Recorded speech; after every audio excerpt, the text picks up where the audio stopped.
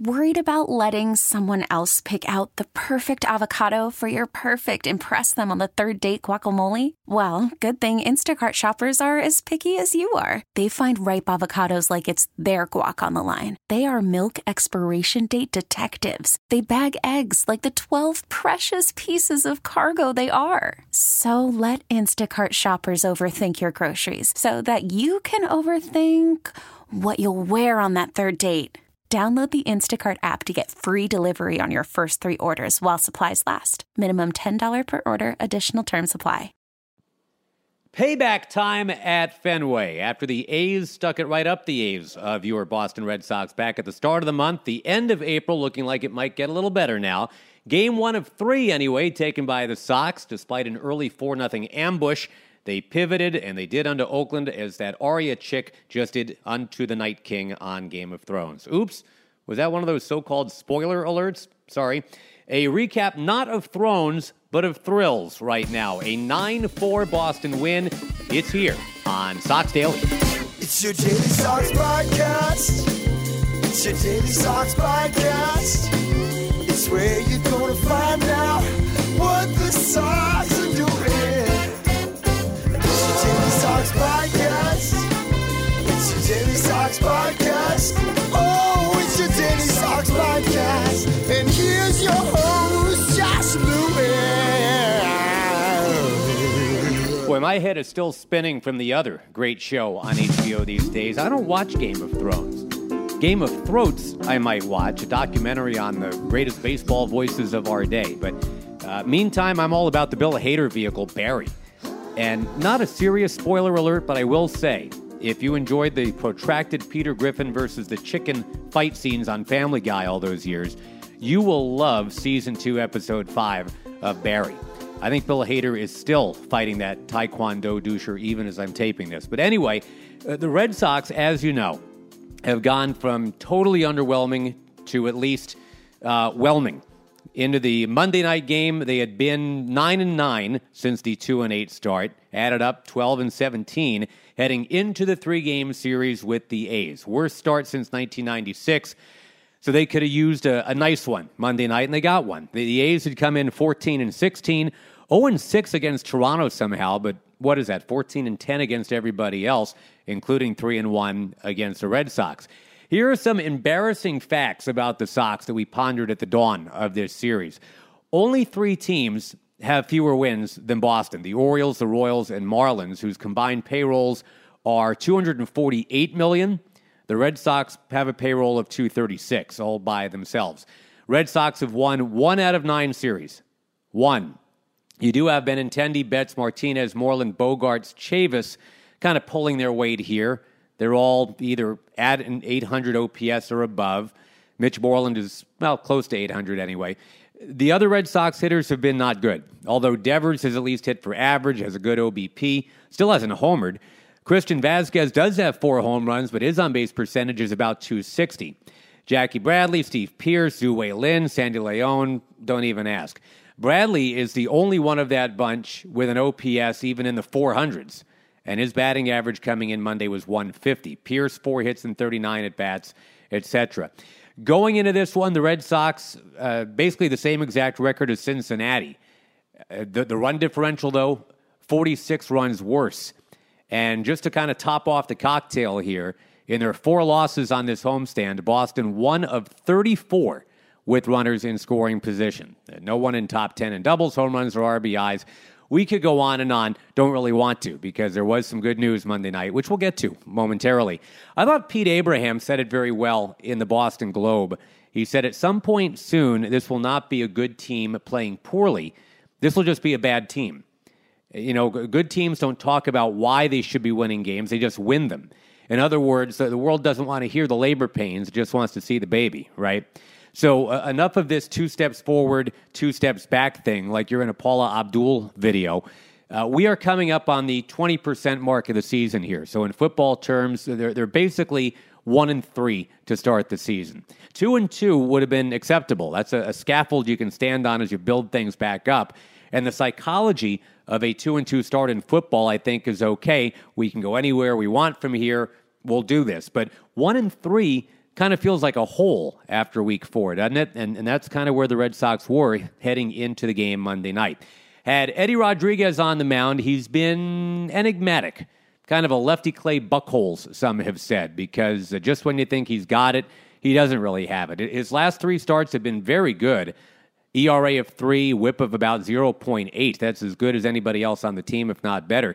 And I like what Xander Bogaerts recently said about Eddie. He said, Eddie kind of sneaks up on you. Guy like Sale, he strikes everybody out, but Eddie is quiet. Then you realize the other team doesn't have any hits. Love that. You know, the quiet assassin gets in and out like a ninja when it's going right. And Rodriguez actually had a no-hitter against this Oakland outfit back in 2016 for 7 2/3 innings. Was broken up when Marcus Semien hit a ball off his right foot, went for an infield single. That was actually a play that had to go to review to even get that single. So, yeah, in a rotation that features Sale, Price, Porcello, Eovaldi when he's healthy, Rodriguez has been cast as like the little brother who just trails along behind the big kids. He's never been an all-star, gets sent to the bullpen for the playoffs. He hasn't won any awards or anything. As it's been said, it's been more promise than actual production. And remember, his previous start, he said he had employed a new slider grip to which he'd been introduced by noted slider-throwing expert Dustin Pedroia. So after a scoreless first at Fenway Monday night, you're thinking, okay, this is really clicking here. But then top of the second, 2 walks that followed 0-2 counts set up a 4-run outburst from the green and gold. And the whole ballpark, understandably, is thinking, here we freaking go again. Why is Rodriguez nibbling? Why does this keep happening? It's 4-0 Oakland. But bottom of the third, the comeback, and it pretty much began with who else but Mookie Betts. And remember, from April 6 to April 17, Mookie was a shell of himself. He had 3 hits total in those 11 days, only 1 of them for extra bases. But the last 10 games, he's been back to his elite self. So after Mookie starts the Boston scoring with an RBI single, Xander Bogaerts gets his revenge on Laureano, as there was a kind of a one-handed liner in the center off the bat of Bogaerts, and it fools the great Laureano in center. Bogaerts sails it to the garage in center. It's a 4-4 game all of a sudden, second and third, 1 out. Bogaerts, by the way, up to 16 runs batted in for the year with that. But then Devers sweeps a ground ball to the right side with the infield in. Runners have to hold it second and third. Not cool. Can the Ice Horse save the inning? The rookie Chavis, now bestowed with that nickname thanks to our good friends at Barstool, he's up trying to break the 4-4 tie. He spanks the slider up the middle. 2-run single, you betcha. 6-4 Boston. All the damage, really, taking baseballs up the middle or the other way. No one trying to pull the ball and be a big hero. Very 2018. Just keep the conga line moving. So it's a 6-run bottom of the third. It stalls when JBJ makes his second out of the inning, taking a called third strike. But still, that's twice as many runs in one inning as they had in their previous 20 innings combined. 2 Oakland errors helped, and that bad read by Laureano, but mostly it was the Red Sox bats just thawing out from a Green Bay, Wisconsin's winter day. And that rally, the 6-run Boston rally, began on a walk that followed an 0-2 count, that with Christian Vasquez at the plate. Sox had been 0 for 11 with runners in scoring position in the 2-game Tampa Bay series, but in that bottom of the third Monday night, they were 4 for 6. So, handed 6 runs, the question was, can Eddie Rodriguez repay his mates with the shutdown top of the 4th inning? And yes, he breezed right through it. 1, 2, 3, matter of fact. So you're feeling good about pretty much everything at this point. Rodriguez with a stumble in the 5th, pitch count up. Heath Hembree comes on to get that final out of the 5th inning, so no chance for an actual win for Eddie. But at least he leaves ahead in the game. And the Sox leading after 5 for just the 8th time this year. 29 games played. That's pretty amazing and depressing. Tack on run in the 5th, Michael Chavis, who else? Base hit. His 3rd RBI of the night. Frankie Montas, the Oakland starter. All 7 runs allowed at that point, only 1 of them earned. Bottom of the 7th, Bradley, RBI single after Devers had walked and stole second off the crooked-hatted Fernando Rodney. For Bradley, just his 5th RBI of the year, and maybe, he is now ready to get going. Bottom of the 8th, J.D. Martinez, sac fly.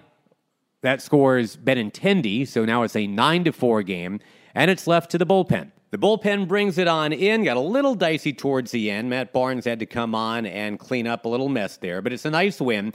Back to within 5 games of 500 again, and after the game, Alex Cora. Big part of the field. We weren't greedy, the kid, he had good stuff. saw early in the game. He took advantage of a mistake by them. Profar makes the error, and after that, he opened the gates. But we made sure he got that fastball up, and we start going up the middle the other way. So that was a good sign. What did you see from McGuire? One bad pitch for Profar, that breaking ball in 0-2. Just hung it and put a good swing on it. He was in and out of the strike zone. Not his best, obviously, but after that, he gave us a chance, to get back in the game, and we were trying to get 5. We needed to get 5, but he did a good job using the fastball and getting out of that inning, and the bullpen did a good job.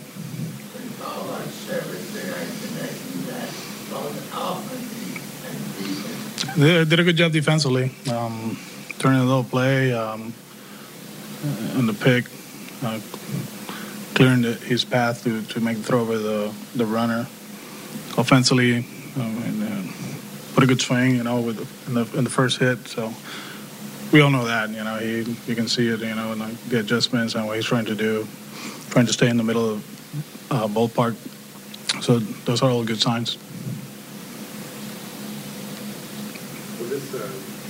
Hector coaching staff for Wednesday? He's ready to pitch on Wednesday. How nice is it just to get a couple breaks? They make a couple mistakes, you count them. We were joking. We don't make those plays in the outfield in Oakland, I guess, huh? It felt that way. So I don't know. It's just one game, I'm not going to get caught up on we're getting better or we will be better. It's just one day. We play good today. All right, thank you, Skipper. So as many games as the Sox have lost the last several years in Oakland, when the A's come to Boston, it's a different story. 12-33, their last 45 at Fenway. Quickly, some roster notes. Josh Smith, who was called up for a spot start that was rained out Friday, will be available out of the bullpen, we learned. Boston planning to carry 13 pitchers, 12 position players until the infielders are ready. Pedroia, Nunez, Holt, all reasonably close. And Smith might keep his roster spot for the rest of this homestand anyway. Bobby Pointer is not eligible to come back until May 4th. Travis Lakin's not until May 6th. All right, so as we flip to May now, Tuesday night, we're almost at May. Porcello against Aaron Brooks. And we've talked about Porcello with the launch angle craze, turning low ball hitters into powerful home run hitters. Porcello's learned the sinker ball. The Derek Lowe thing doesn't really play anymore. So he's trying to reinvent himself here. He's getting there. He was decent last time out, 6 innings, 6 hits allowed, 5 strikeouts. But overall this year, 1-3, 7.43, nearly as many walks as strikeouts. That's not his thing at all. Brooks, meantime, 2-2, 5.3 for Oakland. He was excellent against the Red Sox back at the start of this month. He will bookend April as far as the Sox are concerned. He went 6 innings of 2-hit shutout ball against them April 1st. Now we'll see what he does on April 30th. Game time 7:10. You can catch the action, of course, on WEEI and the Red Sox Radio Network. So there you have it. The Monday edition of Sox Daily. It was a Red Sox win. Enjoy your Tuesday, ladies and gentlemen. Talk to you tomorrow. Josh Lewin. Bye-bye.